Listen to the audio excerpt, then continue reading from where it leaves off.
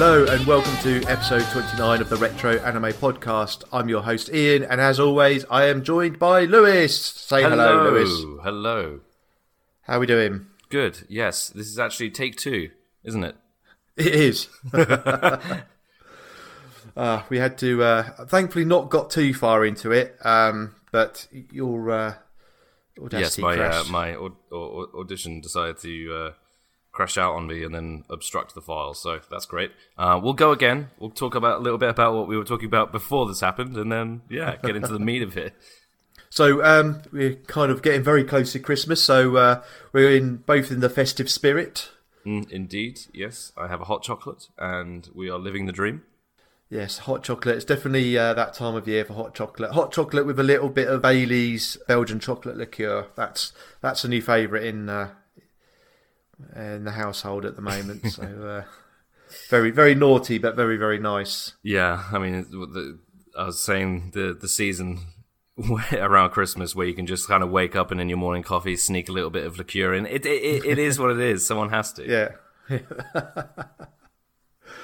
It is. It's definitely that time of year. As the nights draw in, it gets dark very early, and thankfully we've only got less than 2 weeks of that to go. So before the nights start getting longer again. Exactly. What are you going to do other than drink, really? Exactly. Right. Before we get into the main content of today, a couple of things to talk about. So I wanted to mention this. So we're a little bit late mentioning this at the moment because what seems to be a fairly common story with us is we're recording a bit later than we wanted to, really. It seems to be a recurring theme, with being nothing if not consistent. Yes, exactly. Consistently inconsistent with our recording schedule. But we've, in September we passed 5 years, our 5th anniversary. So again, I just wanted to say a big thank you to everyone who continues to listen to us. In the last few months, we've had some feedback and some comments from some new listeners who've, messaged me and said how much they enjoy the podcast. So massive thank you for that. We've seen listenership grow steadily this year and, still got that global audience. So just a massive thank you again. Yeah, thanks for following us for, these many long years. So thank you for following and sticking with our consistent inconsistency. So that's the point. Yeah. So, it's the family tradition. So like I say, massive thank you for continuing to stick with us. So the second thing I want to talk about before we get into today's content, and kind of this is very timely, which is why I really, really want to talk about it today. So yesterday, Netflix announced that they are cancelling the Cowboy Bebop live-action show. So less than 3 weeks, or about 3 weeks after it started airing, they've put the message out saying it's cancelled and not going to get a second series. So, it's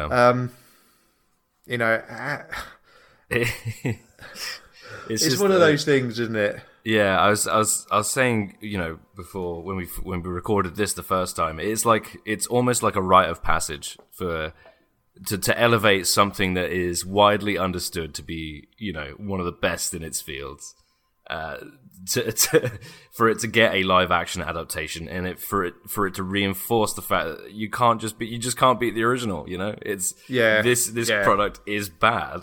And that's true for like Avatar, it's true for Dragon Ball, it's true for Ghost in the Shell. In the Shell. You just cannot beat the original. And Cowboy Bebop now gets to stand in the clouds next to those giants. And be like, oh, same rodeo, first time, huh? What? So.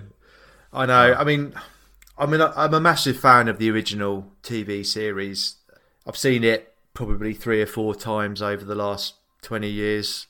I went into this with a really, really open mind. When I saw it was announced, I was just like, that's a tough one to sell because it's beloved, but it's very good. I think there's one or two kind of episodes which I'd almost call mediocre within it, given the heights of how good, most of the episodes are in, out of the 26 episodes. Yeah. There's some really, really, really good episodes and sort of small arcs and all the rest of it in there.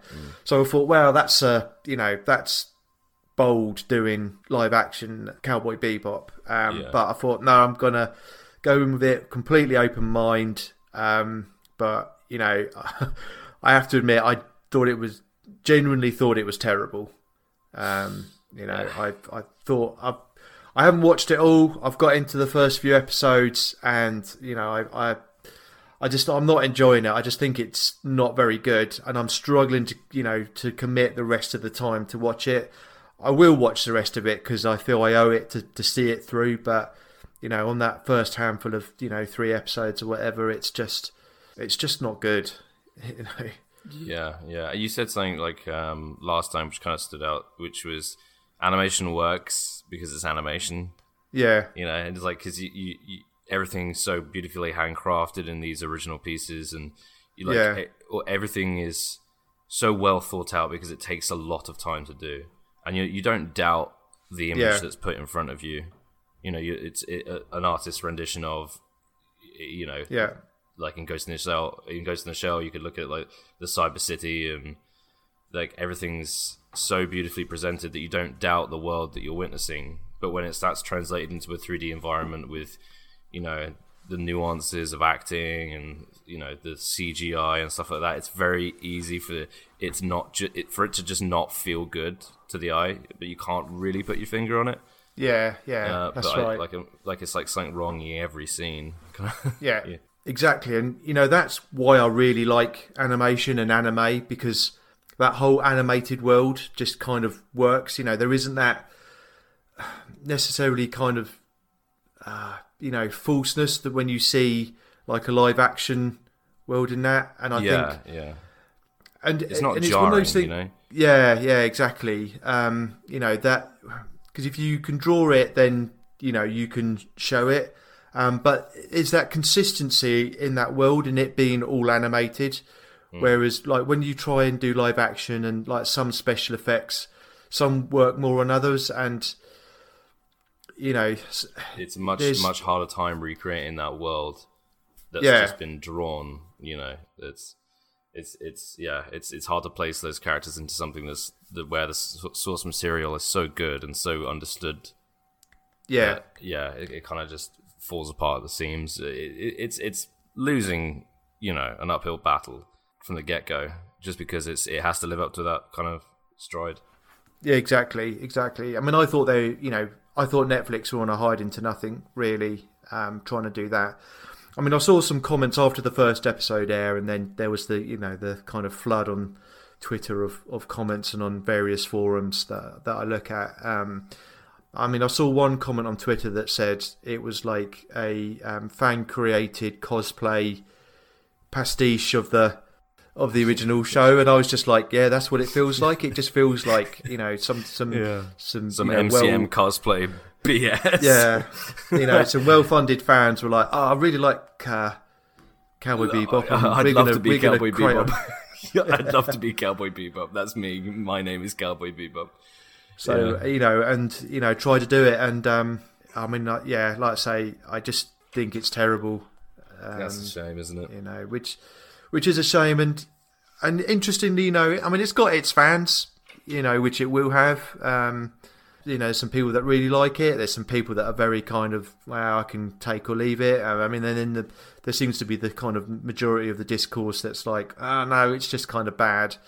Netflix have stated that the viewership didn't give the return on the investment on it, and I think after the critical response to it, it was bad. It was like it was never going to survive, was it? And I'd love to see the viewer numbers for each episode, because I imagine like 1 and 2 is probably quite high, and then as you go to like 3 and 4, you can start to see that steady drop off episode to episode, and then it probably flatlines for the last 2 or 3. I'd imagine episodes. I'd love to see that curve, because it's probably there's probably a break even or a cut off point where it's like, the average viewership or the total number of people that have watched it is like too low. Yeah, it's like I will not be betrayed any further. No, exactly. So it's I'd probably rather sit through. I'd probably rather sit through episode upon episode of Shufflemation isekais. But like there has to be some sort of accreditation. It must be in the top 10 for the fastest cancelled shows. No, it's got to have some sort of like well done, good job. You've got a speedrun world record for going from maternity ward to the morgue. Yeah, definitely. Yeah. A shame. Yeah. I mean, it almost feels like Netflix had their finger over the cancel button the moment it got launched. Yeah, because I mentioned this before. It's like I didn't really see much hype around it, and I feel like they put a lot of time and effort into marketing their sort of like big drops for each month and each season, and they did a few trailers for it and a few like kind of stings. But most of the stings and trailers kind of banked on the nostalgia of the Bossa Nova intro and that kind of stuff. Definitely. So it's it felt just disingenuous to have any hype around stuff that we'd already seen. It's enough to get excited, but nothing to write home about. Yeah. And like most anime adaptations, it's just kind of sunk in a. In amongst a load of criticism and anthropomorphic gelatinous monstrosity that it needs to consume more live action adaptations in order to become something greater than ourselves. I wonder how many more we'll try. I kind of enjoy it, Every time I hear that there's going to be some sort of celebrated anime or some celebrated piece of media recreated into live action, and you can't help but think, oh really? So I'll always hold the torch, waiting for the live action that's truly upholds its predecessor. And there's and when we get into today's content, there is actually a little bit of that in this as well. So it's yes. And on the same topic, I actually watched the Battle Angel live action movie yesterday. Which I didn't see when it was doing its round at the cinema because I was actually moving house at the time, so I didn't get an opportunity to see it. So I finally watched it yesterday, and I thought that was okay. Actually, it wasn't terrible. I actually did a reasonably good job of recreating that world. We've reviewed the anime or the OVA in episode 2 or 3, probably a good 4 years ago now, and it's an OVA that I really, really liked. So it was interesting to see that, and I thought they did an all right job on that. I actually quite enjoyed it. There were bits about it, and some of the common failings when you see certain bits of the anime recreated in live action, you kind of like, oh, that's like, it's never going to do justice to the original work of I think it never like you say, it doesn't do it justice. Like it doesn't do itself justice. And that it disappoints the medium. Like it disappoints its predecessor. But at the same time, I feel like it does, as a rite of passage, elevate the original content much higher, because it's like, well, turns out that it's just not that easy to make something good from something that's good. Exactly. Yeah, very much. Yeah, it's, very true. Very true. Eye of the original content. It's really difficult. So I think that's a credit to the original copy. Yeah. I think Battle Angel, like I say, I did actually enjoy it. Yeah. I think it's probably the best of the live action adaptations of anime that I've seen so far. So I thought that was okay. I mean, we've still got Netflix's Gundam coming as well. So again, it's just like, is it going to be a Pacific Rim? Is it going to be? Yeah. Is it going to be? I mean, I think Pacific Rim kind of demonstrates that you can kind of. I like the first one. I really, really like, and the second one feels a bit like a Bayformers film to me. Yeah. But it's just like, no, Gundam again. Like, for me, there is so much really, really good animated Gundam.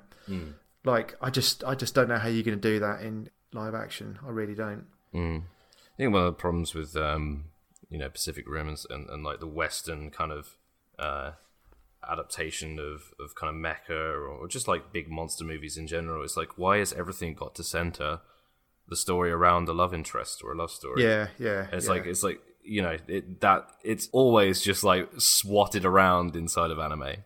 Yeah, these love interests and stories. It either comes from like some lecherous oaf who's the main character, but it's only ever like a nod or not a nod or a nudge in a scene, and it's never the main part of the story. It's war or men with guns. And speaking of men with guns, City Hunter. Nice segue into our content for today. So we're going to talk about City Hunter. It's something I've mentioned a few times on previous podcasts, and I keep referring. It's this whole franchise kind of built around a single joke. And I know that you've never seen it before, and it's quite a kind of beloved franchise. So I really wanted to kind of get into it and talk about it and kind of see what you thought about it. So before we get into kind of the reviews and what we're going to talk about, I'll talk a bit about the history of City Hunter. So City Hunter's history starts with the Cat's Eye manga by Tsukasa Hojo, which ran from 1981 to 1985. Hojo then wrote the City Hunter manga, which ran from 1985 to 1991, and City Hunter was set in the same universe as Cat's Eye. Hojo would create another manga called Angel Heart in 2001, which would use the same characters as City Hunter, but it's kind of like a parallel story rather than a continuation of his original manga. Cat's Eye would get an anime adaptation by TMS, which aired in 1983, which Kenji Kodama directed the second season of, who would then go on to direct the majority of the City Hunter anime. So the first series of City Hunter started airing in April 1987. As I said, it was directed by Kenji Kodama and it was produced by Sunrise. It would continue for a further 3 TV series, 4 movies and 3 specials, the most recent offering being 2019 Shinjuku Private Eyes. It was released by ADV on DVD through the mid-2000s, and now Discotek Media is releasing all of the franchise on Blu-ray, which is kind of why I wanted to talk about it, because Discotek are steadily releasing, so it's easily available in nice-looking Blu-rays. So the story centres on Ryo Saiba, who runs a private detective agency based in Shinjuku, Tokyo, with his partner Kaori Makimura. And this is kind of then the crux of the story. So Ryu is a really terrible, lecherous pervert who is always going on about mokkori, which is basically means sex, and he's always, kind of looking up girls' skirts and trying to peep on them in the shower and all the rest of it. And then you have Kaori, his partner, who's always having to kind of keep him on the straight and narrow, and that kind of forms the basis of the whole franchise. Seiyu legend Akira Kamiya voiced Ryu, and he did this in Series 1 of City Hunter while voicing Kenshiro in the second series of Fists of the North Star. So City Hunter, and kind of ties in quite nicely with what we talked about with Cowboy Bebop, is that it's had quite a number of live-action adaptations as well. So there was a Hong Kong action film made in 1991 called Saviour of the Souls, which is based on City Hunter's characters. There was a 1993 Jackie Chan film, and there was a 2019 French film called Nicky Larson and Cupid's Perfume. The names of the characters are based on the French dub names of the French localization of the City Hunter anime. Plus there were Korean and Chinese TV series made in 2011 and 2014. So it's one of those things that, it's quite well known, quite beloved, and it's got a lot of live action adaptations. So I've seen the Jackie Chan film, but I saw that in the late 90s before I really knew what City Hunter was, and before I saw any of the anime. So I kind of got into and really learned about what City Hunter was probably in the very, very early 2000s.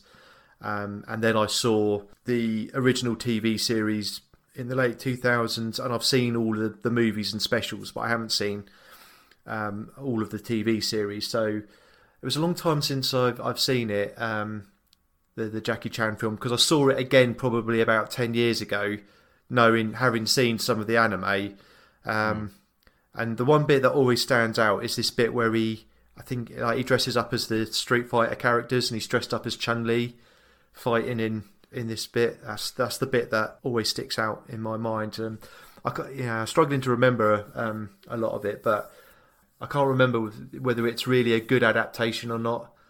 I think it was okay, but I think because I saw it and liked it before I knew what City Hunter was, I've got a slightly different perspective on it, if you know what I mean. Yeah. I think if I'd seen the anime first and then saw it, I might have a different view of it, having liked it as just a Jackie Chan film that I watched in the 90s, if you know what I mean. Yeah, yeah. Craig, my co-host on the Retro Mecha podcast, he's actually going to do a blog post that's going to kind of cover some of the visual stuff, so you can kind of see the kind of visual aspects of City Hunter as well. So today we're going to talk about the first 3 movies in the franchise, and that is 357 Magnum, Bay City Wars, and $1 Million Conspiracy. So like with the reviews of the Doraemon films, we're kind of going to review them kind of individually and together, because there's kind of lots of overlap in themes and stuff. So we'll cover them like that. So I'll give a little bit of a kind of background of each film. So 357 Magnum, the first film released in June 1989, which was about halfway through the second TV series. And then there is Bay City Wars and $1 Million Conspiracy were released in August 1990 as a double bill. And it was about 6 months after the third TV series finished airing. So the 357 Magnum is like a full kind of 90-minute film, and then Bay City Wars and $1 Million Conspiracy were 45 minutes each, so kind of like double episode length type thing. All directed by Kenji Kodama, all made by Sunrise, and these haven't been released by Discotek yet, but I think they've done the first 2 TV series on Blu-ray, but it's all due to be released over the coming years, so you'll soon be able to get your hands on them soon enough. I think it might all be on Retro Crush as well if you subscribe to that in the US. So we'll give the synopsis of all 3 films and then we'll get into talking about it. So 357 Magnum, when a young European pianist named Nina Schutenberg comes to Rio and Kaori asking for help in finding her long-lost father, what starts out as a simple assignment quickly turns into a perilous mission to find a top-secret microchip involving mercenaries, diplomatic agents, and a mysterious spy named Colonel Helsin, who has a few secrets of his own. Now Rio, Kaori and company must find the microchip and discover why there are dangerous people chasing after Nina. And then for Bay City Wars, after General Gillian is removed from power in the Costero Republic by the US for drug smuggling, he plans to seize a supercomputer that controls a large futuristic building development in Tokyo's Bay Area to take control of America's nuclear arsenal to get his revenge on the country. And then finally, the synopsis for $1 Million Conspiracy. Ryu and Kaori take on the case of a beautiful blonde bombshell in need of protection. But when Umibozo informs Ryo that someone from Los Angeles has arrived in Shinjuku to kill Ryu, he suspects his new client. Then the CIA get involved, and then the web of deceit and backstabbing continues to grow. So Lewis, we've talked a lot about kind of the background of City Hunter and, the outlines of these films. So what did you think? I mean, as I said before, fundamentally it's a franchise built on a single joke. What did you think of it? I liked it, So it's just one of those series that kind of is just fun, There's a good amount of action. I was focusing on kind of how the animation was presented, and you can see there's a lot of love that's gone into it in a lot of places. It's just it's gratuitous and very self-indulgent in the way it's presented, and the focus that goes on the expressions in the characters' faces, namely Ryu, because his face changes the most, from like that goofy kind of lecherous kind of overzealous grin that takes over his whole face to the like serious detective mode at the snap of someone's fingers, where they're just like, oh wait, he's a genius apparently. It is just like, it's very self-indulgent. The part that made me go, oh hello, was when they're in the shooting range and he goes to Umibozo's coffee bar, and he's got the shooting range in the basement. And when she's spinning that gone around and kind of presenting it and stuff like that, you can see how well crafted it all is. Yeah. So yeah, no, I really enjoyed it. It's like, it's just it is what it is. It's kind of fun. Yeah, because I think what I was quite interested in was, I think to a certain extent it relies on you having seen the TV show to a bit, and I think the movie, the 357 Magnum movie, maybe less so. Yeah, but the that's other a good two, one to start on, because it's like, I guess it's the first. Yeah, it does leave a lot to the imagination if you haven't seen the original. Yeah. I mean, I think if you started with like Bay City Wars and $1 Million Conspiracy, you'd be lost. I think that you'd be a bit lost, because those two definitely rely on you having seen like the TV series, and because it does no like character development or establishing the world or anything. It just plays with personalities. Yeah, like it cherry picks, this personality, and then just presents it to you, and then the whole film is those personalities being themselves. There's no growth ever. It's just like it's just rinse and repeat. And I said, like, it is one of those things where you're like, I'm surprised this keeps working, but it just doesn't get old, because it's like, you can just have fun with explosions. You can have fun with like, really good action scenes, and the ridiculous shooting, mechanics and all that like nonsense around the the gun isn't a weapon. It's not a weapon. It's not a device of killing. It's a device of self-protection, and all these like deeper meaning things, that the little nuggets of wisdom that Ryu has to share, because he's just this lecherous prick. But yeah, no, I kind of, especially like City Hunter 375.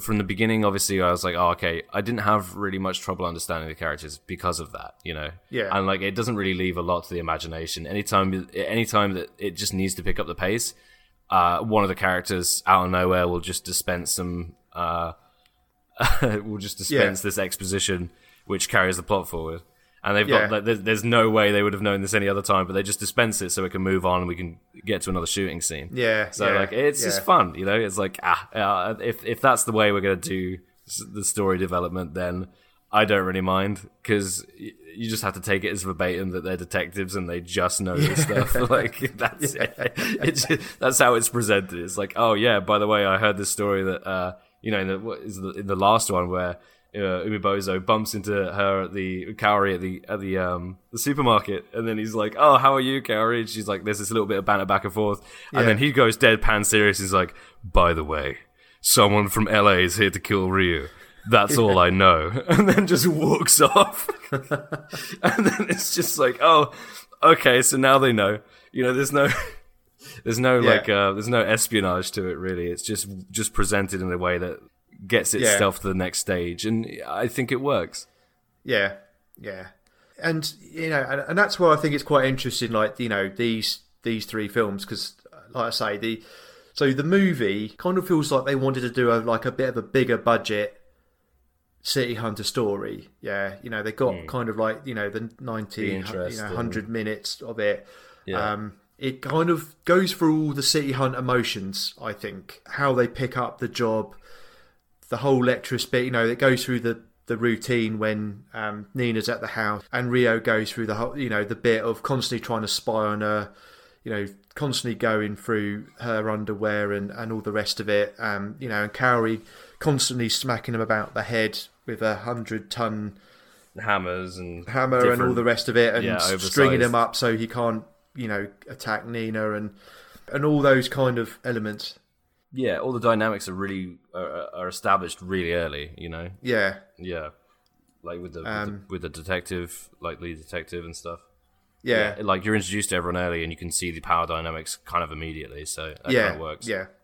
So like I say, it doesn't rely so much on you having seen a TV series, because it kind of does the first half hour of establishing the City Hunter bit, but then it kind of gets into the action. I think because it's a film and it's kind of like a feature length story, I think it kind of has the room to pace a load of events better than than what you get in like a 20-minute or even episode.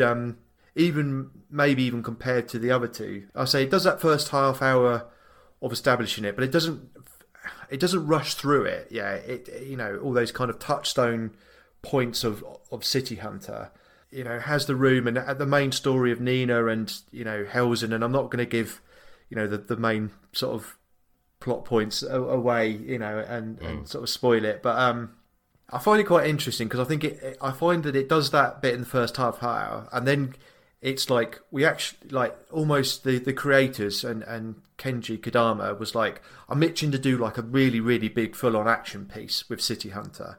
Yeah. And that feels like what the justification for this is, because the assault sequence, so there's this kind of so like on all of these, there's this kind of Cold War element through it. These kind of overtones, and there's this sort of story between East and West guerrilla, which basically is East and West Germany, because when this was made, the Cold War was still raging, in the late in 1987. So it has this story that's kind of built on kind of what almost what was happening in the world a little bit at the time, but fundamentally it's like this rescue mission of City Hunter and of Ryu and Umibozo of attacking this mansion, which is like really, really good. It's a really, really good full-on 40-minute action sequence. In the second half of this, which kind of feels like what they wanted to do.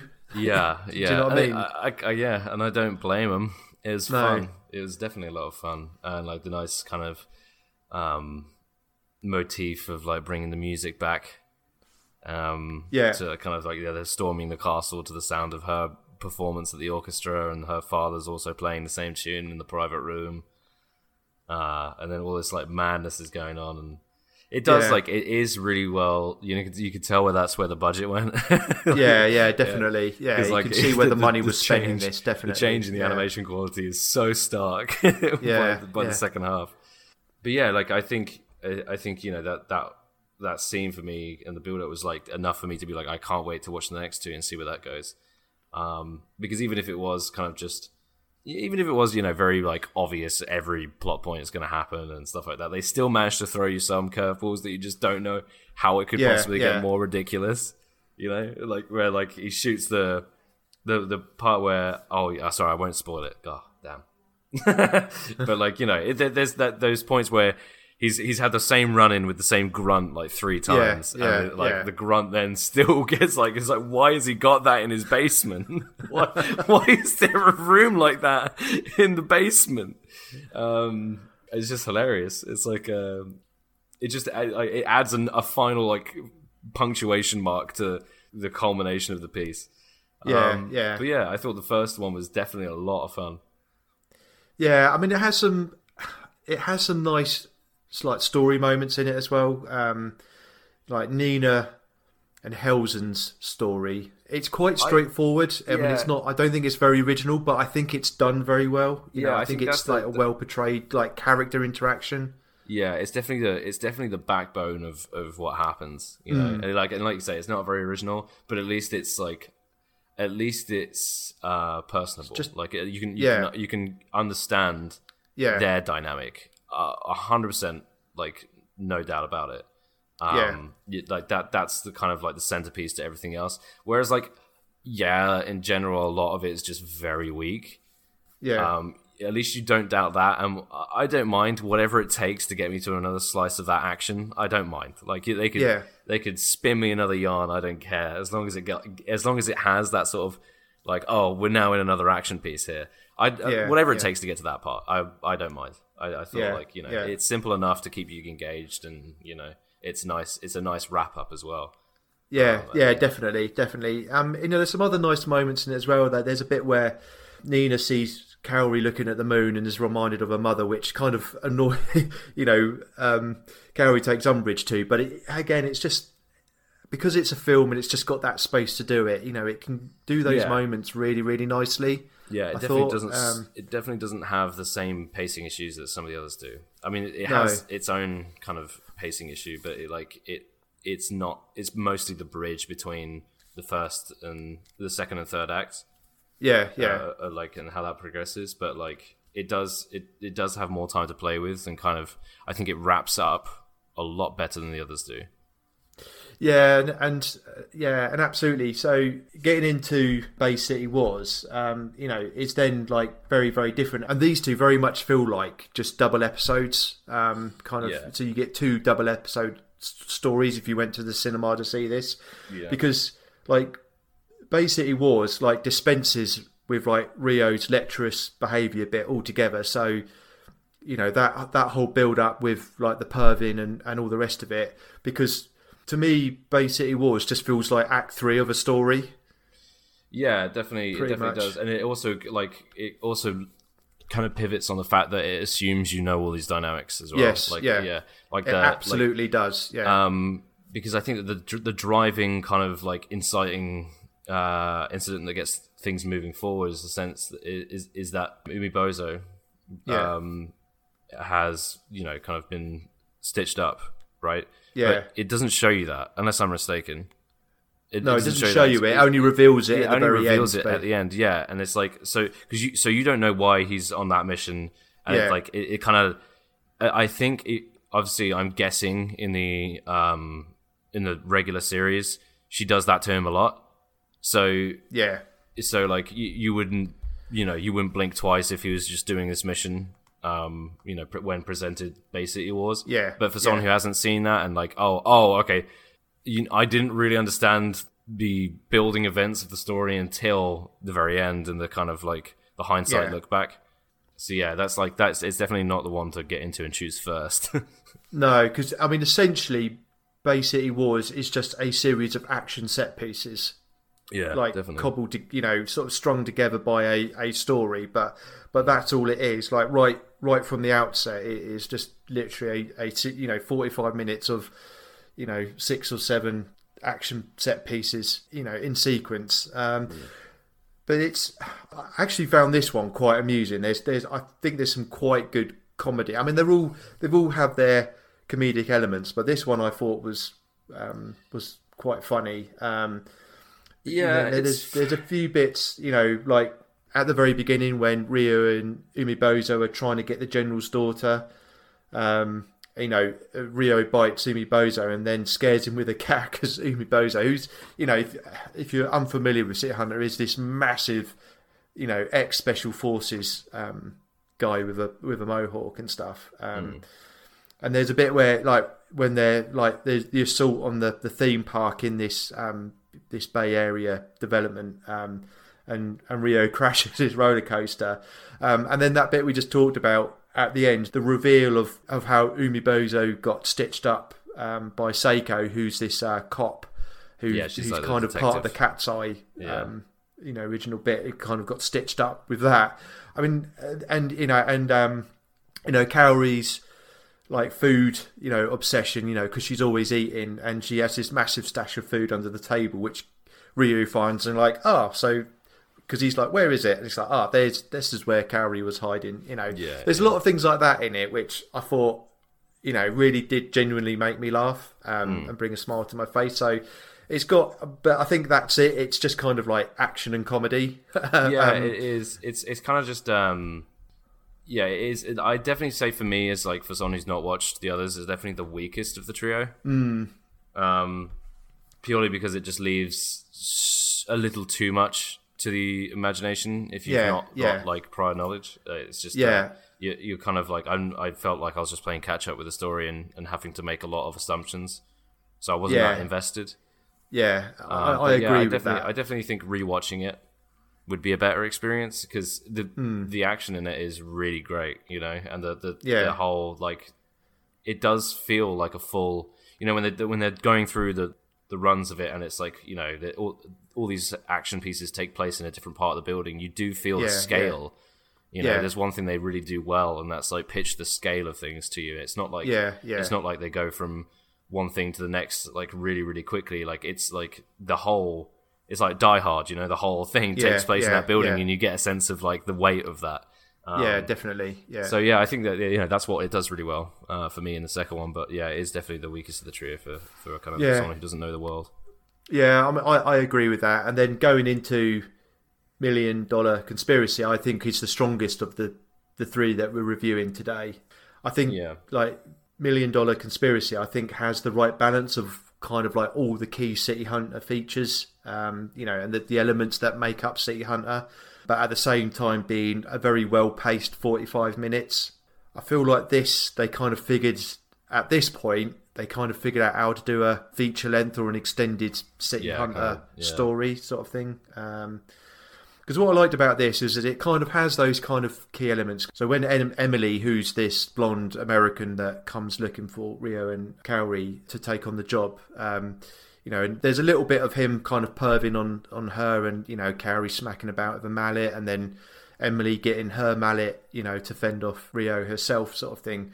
It kind of builds on that, and there's this bit you see the City Hunter where he kind of spots this callus on her thumb, where he knows that she's been doing lots of target practice and all the rest of it. So how it does all those kind of bits where you see the goofy, lecherous Rio, but then you see the City Hunter, like the man in action sort of thing. The man in action bit, the way it builds that up through that kind of first sort of 20 minutes, I think is really, really good. And I actually think this has the best story of the three as well. So, there's just double crossing of double crossing of double crossing through this story, and it kind of backs and forths. And I think is absolutely brilliant. It felt very much more James Bond to me, this one.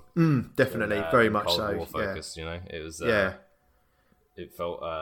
It did feel like a kind of because you've got this.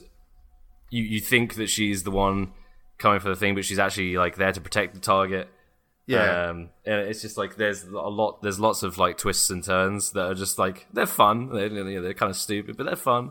And then you've got the guy who's like this like insane assassin, like mad into gadgets, creating the most stupid sort of weapons of war. And it's just like it introduces characters and they're actually kind of pretty well fleshed out, considering it's a 45-minute piece. So I definitely would agree the structure and pacing of this one's a lot better than the other two. Yeah, and like that, you've got Dick, who's like the CIA, commander or whatever. He's kind of manipulating the whole situation, and building on the.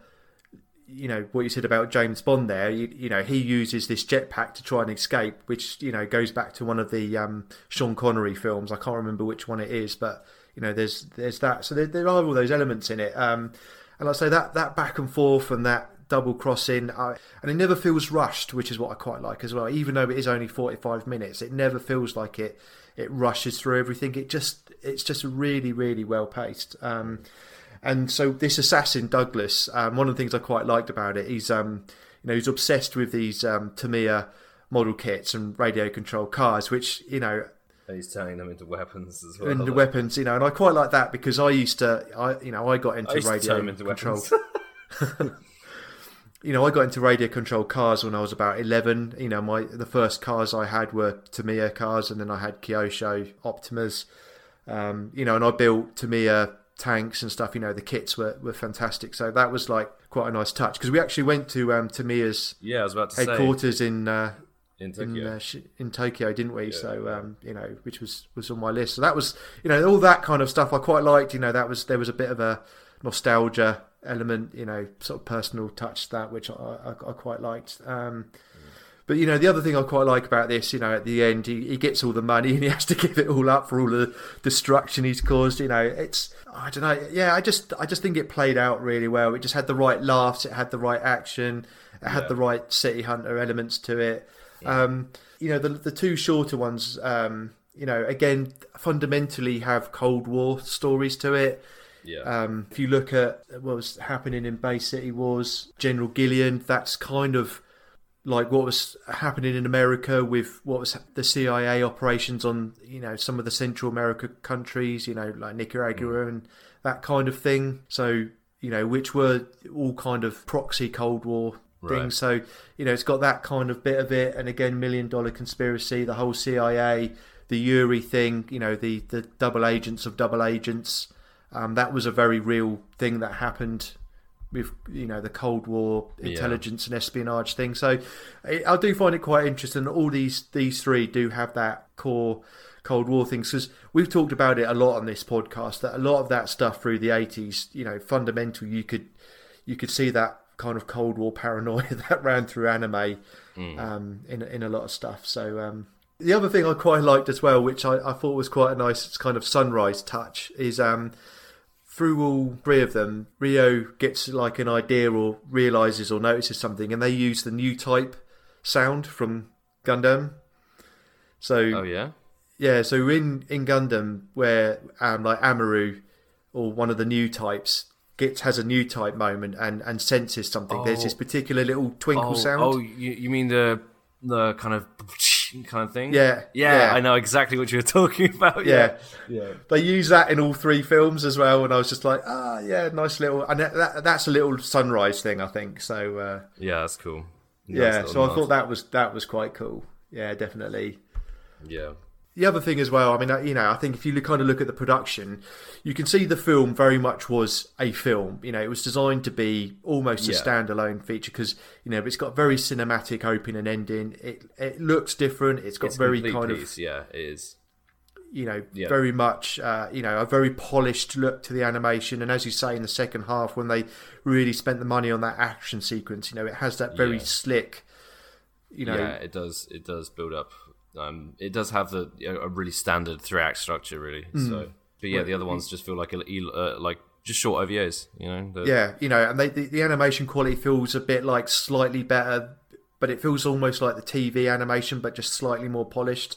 It's definitely not like the movie, so you can definitely see that difference in it between the three. But I think overall, if you wanted to kind of dip into City Hunter, and you weren't sure about watching, a couple of 50-episode TV series, I think you could watch these and you would get a really good feel of what City Hunter's about. And then decide whether you want to go and watch all the TV series. Yeah, I'd agree. Do you want to do ratings? Yes, I think so. For me, I'm kind of like, I think I'm kind of at just about an 8 for 357 Magnum. I'm at a 7 for Bay City Wars, and then I'm at like a definite strong 8 for $1 Million Conspiracy. Fair I think that's where I am. Yeah, I really enjoyed the movie. I'd give it an 8.5 just because it's just a lot of fun. And it is exactly what you'd expect it to be, and it pitches itself well in the first 15 minutes, and then it executes on it pretty well for the rest of it. So it's really fun. So 8.5 for the first one. I would say definitely a 7 out of 10. I think giving it a 6 is probably too harsh. The second one, it's just not as good as the other two by a noticeable margin, in my opinion. But mostly because I also don't have any affinity to the original series. So 7 out of 10 is a fair score. And then I would give the last one I'd probably give an 8 out of 10 because it's got just as many twists and turns as the feature length movie, but without kind of the extra hour hour digestion and to space it out. So it does really well with the time it's got. So $1 Million Conspiracy I think is just really punchy. I think it just encapsulates everything kind of really, really well. I mean, it's not mind blowing. It's at this point, and there's lots of other stuff about one. Yeah, but it's just a lot of good fun, and I think they're all really good fun. And they're all really entertaining. Yeah, the middle one, because it is just an action, 45 minutes of action. As much as it's entertaining, it doesn't capture kind of all of the essence of City Hunter. Right. Which I think, it doesn't quite have all the mockery, and all that kind of stuff. It kind of misses a few City Hunter bits in that, but it is just a City Hunter action film kind of thing. It does do. I think that the Bay City Wars one is probably the best at delivering a sense of scale. Yes. As much as the story is kind of meh. It's okay. It is pretty straightforward and everything's more or less understandable. Yeah, definitely. But what it does do really, really well is the world building because everything takes place within the Bay Area. Yeah. So the journey between spaces in the theme park and the hotel and everything in between to the pier and stuff like that it does feel grand. There's a lot of weight to it. So I really like it. Yeah, which is why I can't give it below a 7 because it does a lot of things very well. I think it just kind of just misses some of the City Hunter stuff where, as I said, $1 Million Conspiracy, just kind of gets it all right. I think, and whereas 357 Magnum, it was nice to see a really polished, proper feature-length film and have the space to do some real story development, which I think it did quite well. The fact that it's kind of twice as long as $1 Million Conspiracy is where I think it just isn't. I'm going to use the word again. It just isn't as punchy as. No, but I do appreciate it as a well-wrapped product. I completely agree, and I think it is. I did really enjoy it, and it was really nice kind of seeing City Hunter sort of done up as a really polished, proper feature film. So, I really enjoyed seeing it like that, rather than just a 20-minute episode or a 45-minute thing. So, definitely enjoyed it on that. So, so we did have a question. So, our friend, Professor Irony at Professor Irony, Alan, he said, I'd be interested if you guys have any thoughts on why City Hunter didn't seem to catch on when it was first released in English, if it's indeed fair to say that. To the best of my knowledge, ADV put the whole thing out on DVD in the US and even released a few of the films over here, but it's only this time round with Discotek releasing it that I really see anyone talking about it. So, because I think when ADV released it, I think they released initially some of it, I think, got dubbed, and then a load of the films and OVAs were just sub-only, which I think potentially could have harmed it at that time. I don't know. I mean, it's a really good question. I think Discotek have just done a better job of marketing it, and I think the fact that the new film, Shinjuku Private Eyes, came out as well at that time, I think there was just probably a lot of, in general, anime news stories and all the rest of it. It was quite a big deal. There was a lot of publicity about it, and a lot of people, old fans, talking about it. So I think that maybe really helped it. I mean, when did it release originally? What, when ADV put it out? Yeah. It was in like the mid-2000s, so I think they probably started releasing it 2004-ish, something like that. Well, that's pretty late on, It might obviously, like, just in terms of like the original first DVD releases, that feels late to me. I mean, it was in that kind of before the big crash came in 2008. It was in that boom when like everything was getting released. And maybe it just got lost in everything else that was being released at the time. Maybe there just wasn't the publicity for it. Unless you kind of knew a bit about old anime and stuff and Sunrise's back catalogue, maybe you wouldn't have known what City Hunter was. Was it? I mean, would we consider it obscure? I mean, I wouldn't think so. No. I think it's an action sequence. I think, given it might have. It's a little bit too good to be obscure. It might be a bit sort of kind of lurid in places, but I don't think it was obscure. It was a big franchise. I mean, it's got all those TV series and films and stuff, which which is why ADV put it all out there, because I thought they probably thought it was going to be a big hit. But I'd say like these films are, even though like even by Japanese standards, the storytelling is a little bit off the cuff. Some things just don't translate very well. I think this still suffers from that age old problem of Japanese storytelling, and it's that like things take a while to get to the point. And it's like, and also just some things like culturally don't translate very well. But I'd only be able to hazard a guess because I was. God, how old was I when that released? I would have been 11. So, I was obsessed with Pokemon cards. That's all I can tell you. Exactly. I mean, I think maybe the premise might have put people off a bit at the time. I'd say might have just got lost in everything else that was being released. Maybe just didn't get enough publicity. I think Shinjuku Private Eyes has definitely helped, and Discotek, their social media, and maybe that's a bit of it. I mean, that didn't really exist at all back then. It's harder to get. And the way Discotek have really publicised it, really advertised it, really kind of got people talking about it. I think they've just done a really good job of raising awareness of it, which maybe ADV just didn't do a very good job of at the time.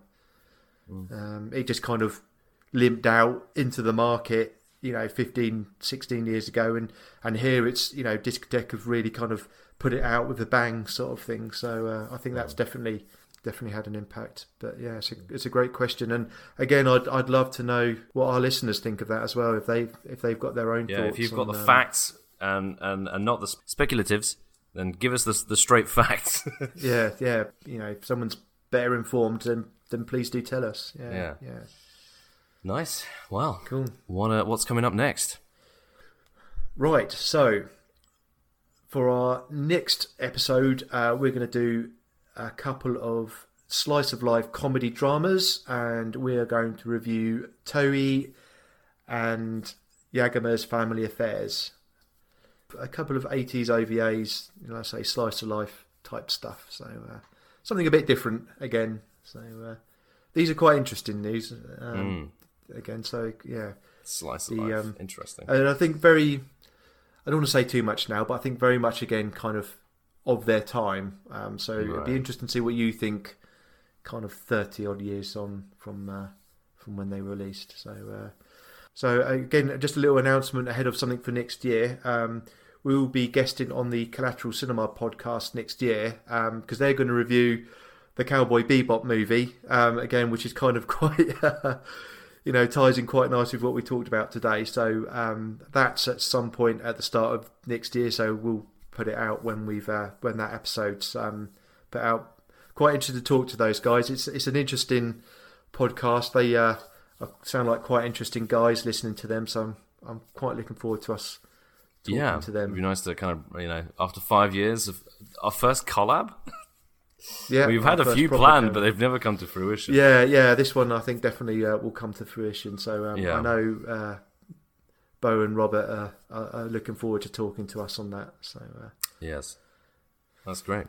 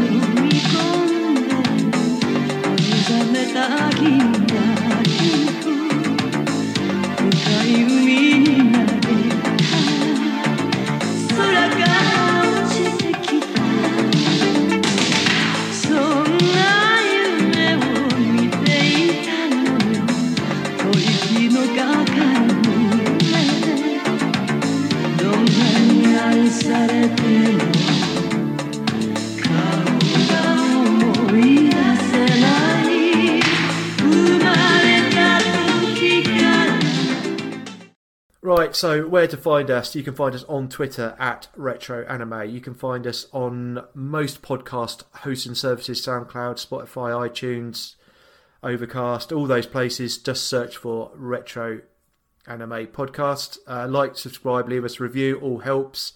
You can find me on the Anime UK News forums. My username is Orgun. Please check out my companion Mecha podcast, Retro Mecha Podcast. Find it on all the same places you find this podcast, to search for Retro Mecha Podcast. And that does indeed bring us to the end of the episode, Lewis. Yes, indeed it does. Well, thank you so much for tuning in, everyone, and we'll see you for a nice slice of life next time. Yes. Until next time, Lewis. See you then. Bye. Bye, everybody.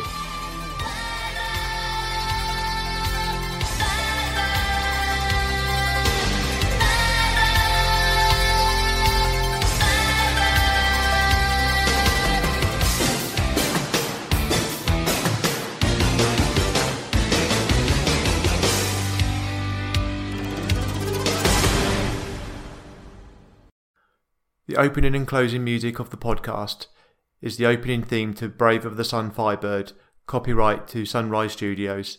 All other music used within the podcast is copyright to its respective creator.